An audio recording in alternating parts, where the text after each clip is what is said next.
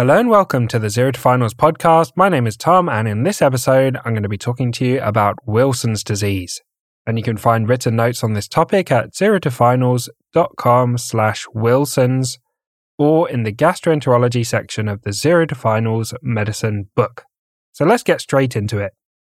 Wilson's disease is an autosomal recessive genetic condition resulting in excessive accumulation of copper in the body tissues, particularly in the liver. It's caused by mutations in the Wilson disease protein gene on chromosome 13.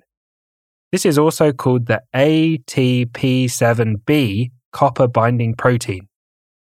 This copper transporting protein is important in helping remove excess copper from the body via the liver. Copper is excreted in the bile. Let's start by talking about the features. Wilson's disease typically presents in teenagers or young adults, and it's rare for symptoms to start after the age of 40. The presenting features vary significantly between individuals. Liver problems usually arise first. Rarely it can present initially with neurological or psychiatric problems, although these typically occur with more advanced disease. Deposits of copper in the liver lead to chronic hepatitis or inflammation in the liver, which eventually leads to liver cirrhosis. Copper deposits in the central nervous system can lead to neurological and psychiatric problems. Neurological symptoms can include tremor, dysarthria, which is speech difficulties, and dystonia, which is abnormal muscle tone. Copper deposition in the basal ganglia in the brain causes Parkinsonism, which includes tremor, bradykinesia, which is slowness of movement, and rigidity. Psychiatric symptoms can include abnormal behavior, depression, cognitive impairment, and psychosis.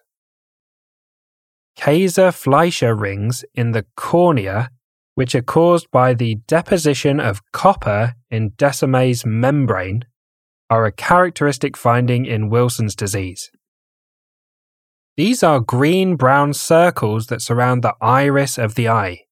They can usually be seen just by looking at the eye, but a proper assessment requires a slit lamp examination. Hemolytic anemia, which is a low hemoglobin caused by red blood cell destruction, may also be a feature of Wilson's disease. Let's talk about making the diagnosis.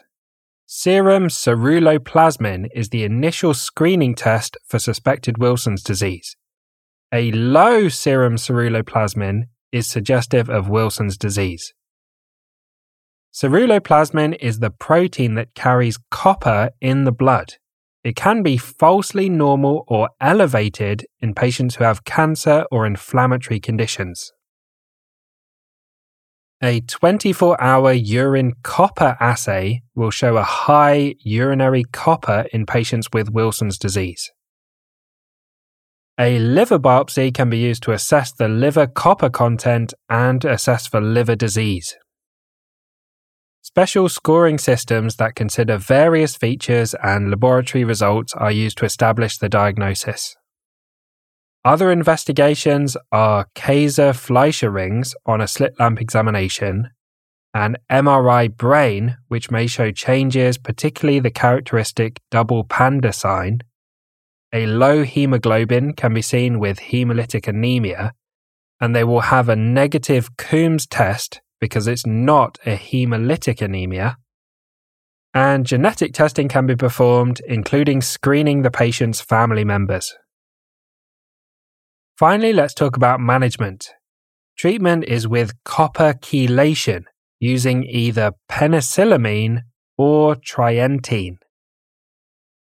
Other treatments include zinc salts, which inhibit copper absorption in the gastrointestinal tract, and, if necessary, liver transplantation. So thanks for listening to this episode on Wilson's disease.